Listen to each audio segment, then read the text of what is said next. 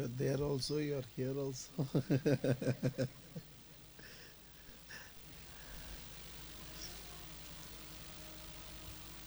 Isn't it this very moment so magical? Such a beautiful sky. God's very special angels playing out there. In fact, you should know that how this whole concept of Prem Sachitanand evolved. See, I was a software consultant. Nothing mattered to me more than money. In every way, I had to get rich. And there was this lady in 1994, unable to handle the emotions of her marriage. She jumped from the terrace of a building and ended her life. Somehow that incident shook me by my roots. I asked myself this question: what is the use of an education system which did not teach a human being how to live life? She was a postgraduate B.Ed. If a postgraduate B.Ed did not know how to live life, then what have we done as educators? But something within me said, everybody knows what is wrong. Do you have a solution? If you have a solution, do it. Otherwise, simply shut up and continue to make money. Any thermometer can show there is fever. It needs a doctor to cure the fever. Do you have a solution? And as a solution to that only, gave up everything and started on February 14, 1995, Alma Mater. My initial training was all infusing confidence into people, courage into people. They have to be leaders, communicators. They should be bold to face life. That was the entire training. See, when I started Alma Mater, I won't say I was an atheist, but it didn't matter to me whether God is there or not. See, I'm a person who does my own work. I only carry my box. I'll only wash my plate. I like to do my work. I don't like anybody doing my work. I like to do my own work. I don't want to waste another human being with work which I can do it myself. I was like that. So to me, my relationship with God was also like that. He's already created you as a human being, the greatest of all the creations, given you intelligence, given you everything. Now for everything, don't trouble him. Let him take care of others, you take care of yourself. So that was my relationship with him. So not much of spirituality, not much of love, happiness. It was all about how to face life. That was the part of the entire teaching. Because at that stage there was only one resolve in me. Another human being in my vicinity should not embrace premature death. I will teach them life is an alternative, death is not. So after I have done this training for several months, I used to live in a rented house. And I have this house owner's grandson by name Abhinand, who was 4 years old. One of those little ones. So the house owner asked me, can you take Abhinand to buy ice cream for him? He thought if I say no, he will increase the rent. So I said, oh, okay, I'll take him. So as me and Abhinand were walking towards the ice cream parlor, suddenly, you know these children, for what they laugh, what they cry, only they know. So Abhinand laughed out loud. So I immediately asked Abhinand, Abhinand, why did you laugh? And the 4-year-old asked me in return, Uncle, do I need a reason to be happy? In fact, everything about my teaching changed as an answer to that question. Do I need a reason to be happy? Because as children, we didn't require any reason to be happy. Simply run from here to there, happy. In fact, when the little one falls down, only if mummy or papa is there, it will cry. Otherwise, it will dust and continue to run. Happy for nothing. Only we need psychiatrists, psychologists, counseling, behavioral scientists to correct us. That little one will go to mummy and say, Mummy, can you play with me? Can't you see I'm working on the kitchen? Mummy says. The child doesn't go into depression. The child just looks at mummy and says, cheap hai, and goes. He is not willing to trade his happiness for anything. He runs straight there and he wants to now play with Asha, and Asha is busy with something, or Asha's cousin has come. These children, when cousin come, you are not their friend. When cousin goes, you again become their friend. So Asha does not want to play. The child doesn't go to a psychologist with withdrawal syndromes. Why nobody loves me? For one Asha also, cheap hai. Goes and plays. Tries to reach out to the teddy bear. If he can get the teddy bear, okay. If he can't get the teddy bear, it's okay. The child will build his own imaginary world. Tan, tan. I know what he does. But he is the hero of his movie. He is the villain of his movie. I realized, you also, me also, when we were 4-year-olds, we also did not require a reason to be happy. Thinking we have grown up. Now we have brought in a lot of intellectual conditions to be happy. Now you feel only if this happens I will be happy, only if that is achieved, and somehow lost the knack of happiness. To me, a person who is not happy is not intelligent. I don't care what you have studied and what you know. If you are not happy, because basic intelligence is you should be happy. If you are not happy, you are not intelligent. And people are strange, I'm telling you.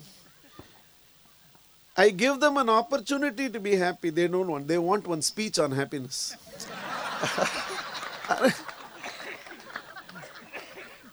They want speech on God. You give them experience of God also, they don't want.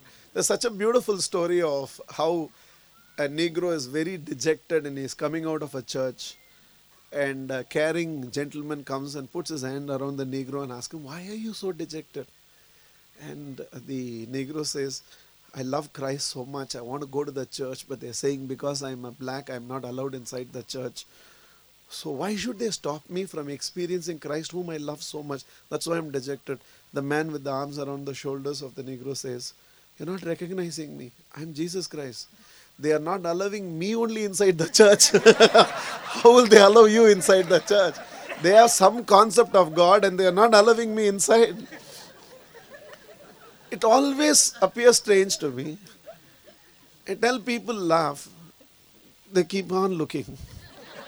Ask them why you're not laughing. They're saying you first give the discourse on happiness. Uske baad. They want speech on happiness, knowledge on happiness. Coming from that background, 10-mark question, 20-mark question, annual exam. So everywhere, knowledge, knowledge, knowledge.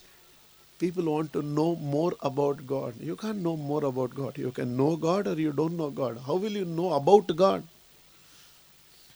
If this is not giving you bliss, this whole setting, the sort of people you're sitting with, the sort of angels you're surrounded with, the freshness of an evening skies, and the sort of purity that permeates this entire space.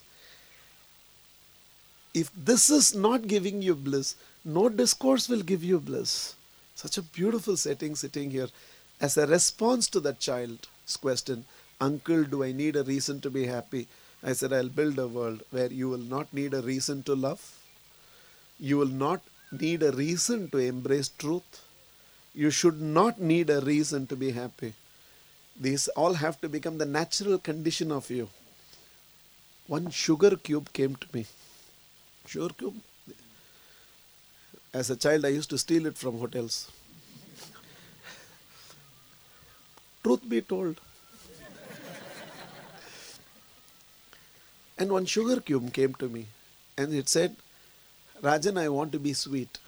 I asked the sugar cube, when you want to be sweet, morning or evening? Sugar cube said, morning, evening, afternoon, all the time I want to be sweet.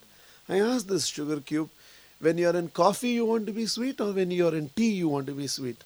It said coffee, tea, bonvita, everywhere I want to be sweet. I asked this sugar cube, when you are there in the packet you want to be sweet or when you are there in the cup you want to be sweet? Packet, cup, bottle, everywhere I want to be sweet. Then I told the sugar cube, so basically you are saying, under all circumstances you want to be sweet. Sugar cube said yes. I told the sugar cube, then there are only two possibilities. If all the time you want to be sweet, your very nature must be sweet. Otherwise you can't be sweet all the time. Or you are asking for the impossible. The sugar cube said, no, my very nature is sweet, and went. Then the sugar cube asked me, then why I had to come to you? I told the sugar cube, where you are kept, lot of salt and pepper has fallen on you. I did not give you sweetness. I have just dusted that salt and pepper that was there on you, and your nature emerged, which is sweet. Now I want to ask all of you this. When you want to be happy, morning or evening? When you want to be happy? Mm-hmm. When you want to be happy? When you are with the family or when you are in the ashram? Basically, you are saying always you want to be happy. Then I want to tell you, your very nature must be happiness. Otherwise, you can't seek happiness all the time. So when do you want to love? Morning or evening? When you are alone or when you are with the others? Then your very nature must be love. So Rajan, if my very nature is bliss and love, then why we come to these Sangam Saranam Gacchami? Why do we have to be seated with Buddham Saranam Gacchami? Why do we need this Dhammam Saranam Gacchami? In the life that you live there, lot of salt and pepper falls on you. You are exposed to a lot of unwanted conditioning. So every now and then you come here and he does some dusting. So that you can go back and just live the nature that you are supposed to be. Bliss and love all the time. I thought before I discuss anything, I have a lot to discuss. But before I thought I'll take questions. Maybe you have some questions to ask on what we have been discussing, or sheer curiosity, you want to ask something. Maybe I thought I'll take some questions. If you don't have questions, then I'll discuss. You must be having questions. In all this forum, only first question takes time. After you ask the first question, questions don't stop only. Even if you want to go in the staircase also, then one more question they ask. Only first question takes time. So, and after the question, we are going to dance. For us, Holi starts little early. So we are going to have two types of dancing. One, break free instrumental dance for some time, just to celebrate this moment of life. And the second part to me is even more important. We will do a devotional dance. I will explain when we come to what the devotional dance is. I'll take some questions. Who wants to be the first one to ask a question?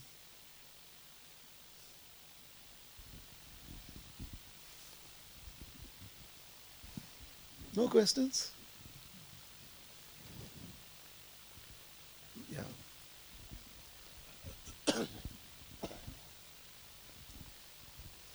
said your journey began by just seeing a suicide, but I'm sure there must be a churning, a seeking before that, because you are just so beautifully simple and clear in what you give. There must be so much more to it. You can share? Yeah, I will.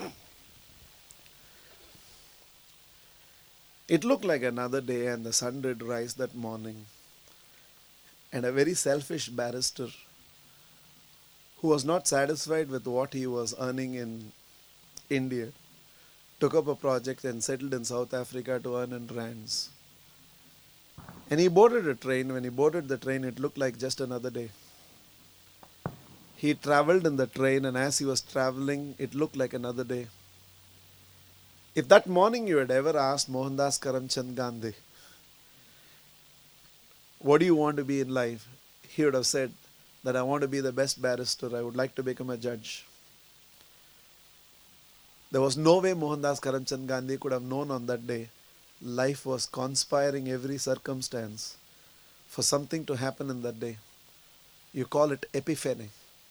Epiphany is a moment of divine intervention happens to you and completely changes the direction of your life.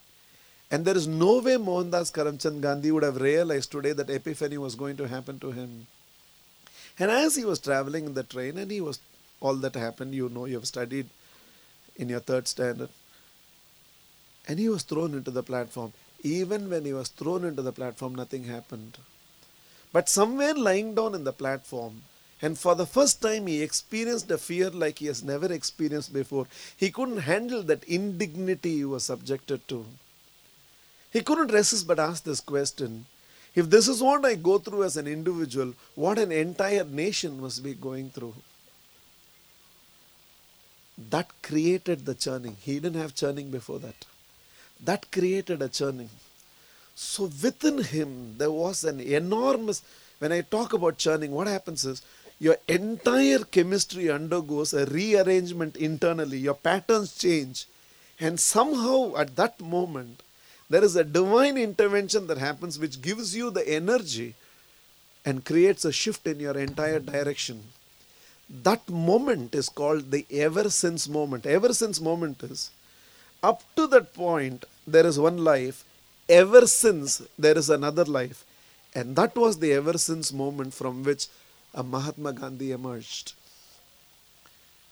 I'll give you a few more examples before I come to my life. But I want to share this story with you because a lot of you can relate to the story of what I'm speaking. It seems at the bottom of a pond, there were a colony of insects. And every now and then, one among that insect would climb up that lily stalk and disappear and would never come back. They didn't know what is this phenomena where one amongst us every now and then disappears and never comes back. And they wanted to know what it is. So they had a discussion amongst themselves and they resolved, the next one amongst us who will go up the lily stalk and disappear should come back and tell the rest of us what actually happens. We resolved, they took a promise. As providential conspiracy it is. The very one which gave that idea started finding itself climbing that lily stalk. It went to the surface of the water. It rested on that lily pad, those lily leaves. Days went by. A metamorphosis had happened. And somehow it developed a compulsive urge within it to flap its wings. And as it began to flap its wings, it took off as a dragonfly. That is when it knew that just an insect has now transformed itself into a dragonfly. And it kept flying truly on top of the world, darting the air, enjoying this new freedom, every now and then coming and resting in one of those lily pads.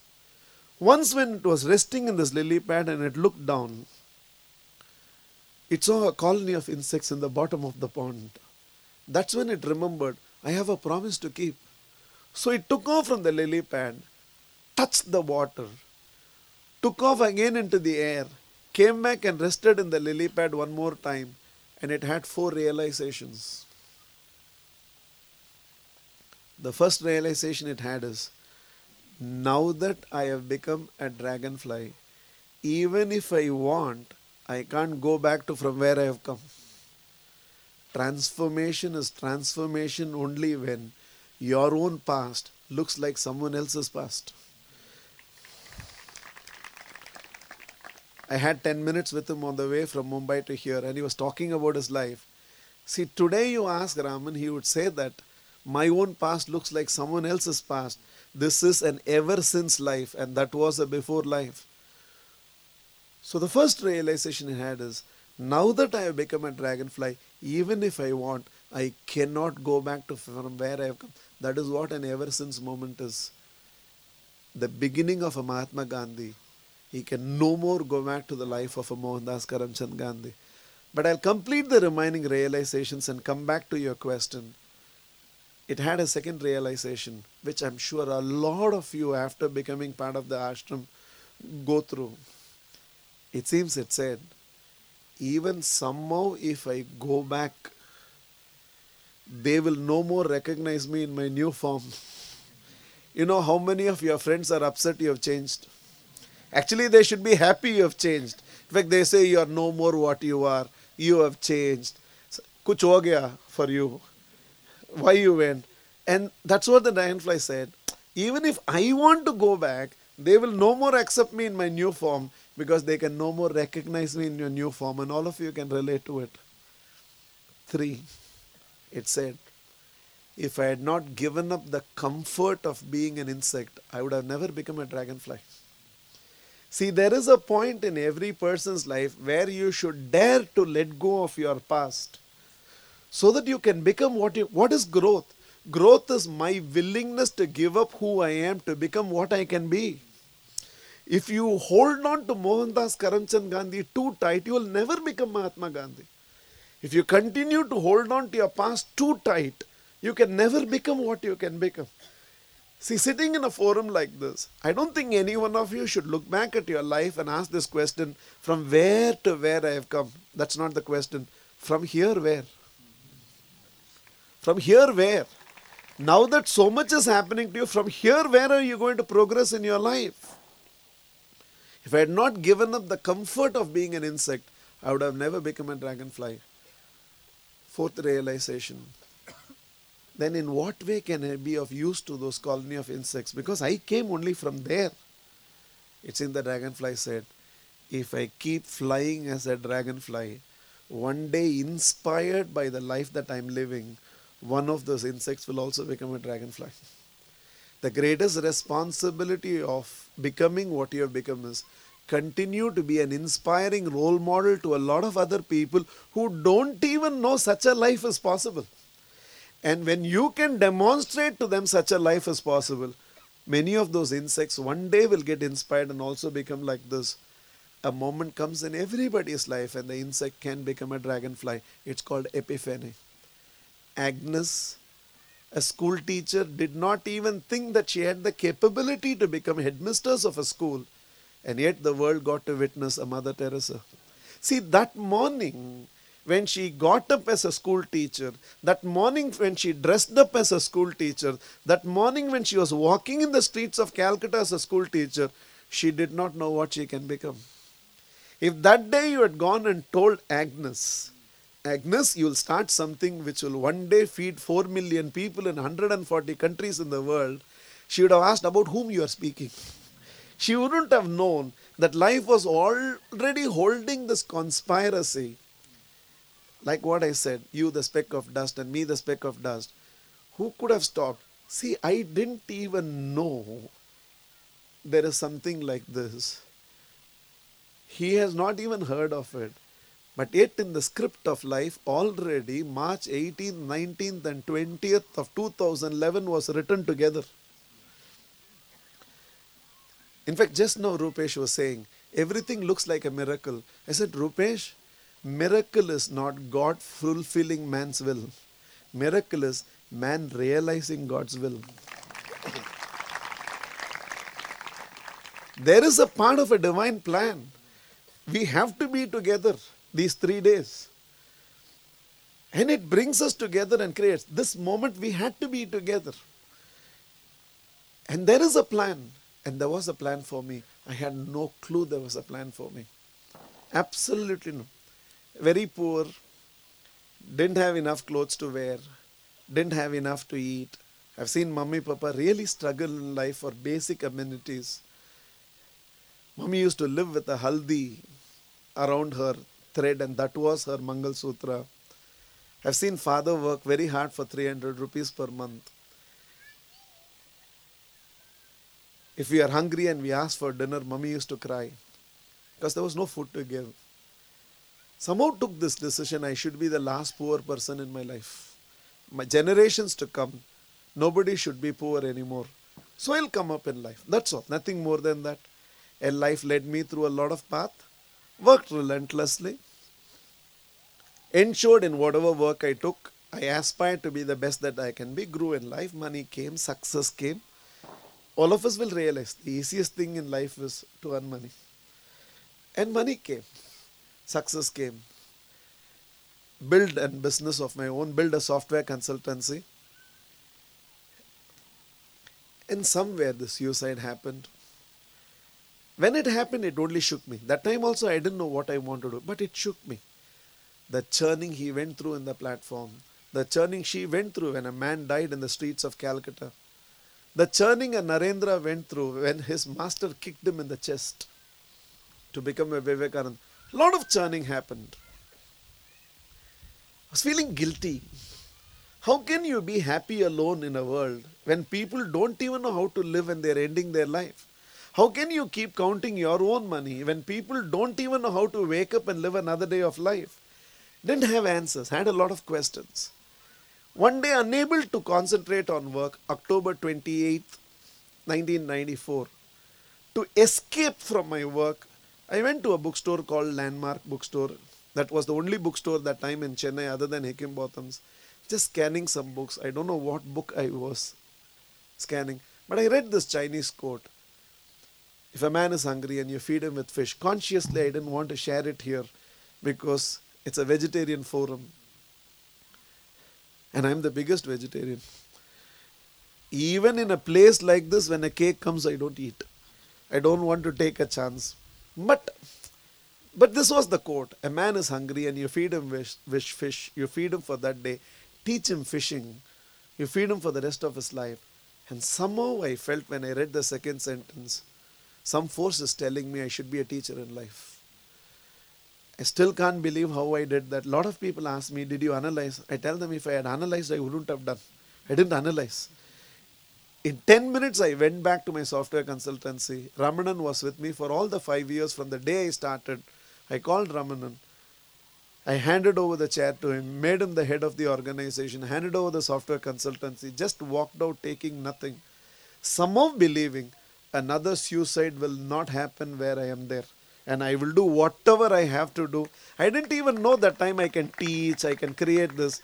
But I said I will not allow a suicide to happen. Then sitting and contemplating, and then Alma Mater was born on February 14, 1995. Even then I didn't know meditation, even though I didn't know spirituality. But I went then with a lot of compassion. See, even in management parlance, I would tell people, when you take up a challenging role, the competence required for the role will be given. Will be given. And that is what happened to me. I went into the class, started teaching. There was not much. Then this child came and asked this question, Uncle, do I need a reason to be happy? Happiness became part of my teaching. And somewhere when I was taking the third batch, I hugged somebody and I saw tears in the eyes. Then I realized language of love is touch. And then I began to hug people. Then world started calling me voice of love. Then it grew into a loving forum. Everything evolved. Of course, the biggest magical moment came when May 1996, I had gone to Bangalore for some program, and after program was over, and as I was coming out, the car that had to pick me up had not yet come. I was waiting for the car outside, and somewhere from behind the woods, a small bhajan was coming. I like music. I like music a lot. So somewhere I wanted to enjoy music. Nearby a road by chai wala shop. I like tea. My name is T.T. Rangarajan, so I have to be loyal to my name. So I like tea. So I just ordered for that glass of tea. And somewhere leaning against a tree, I always tell people one leg on the tree, one leg on the ground, sipping the tea, eyes closed. I was just enjoying that bhajan that was coming from somewhere. And it became the defining moment of my life. I opened my eyes 4 hours later.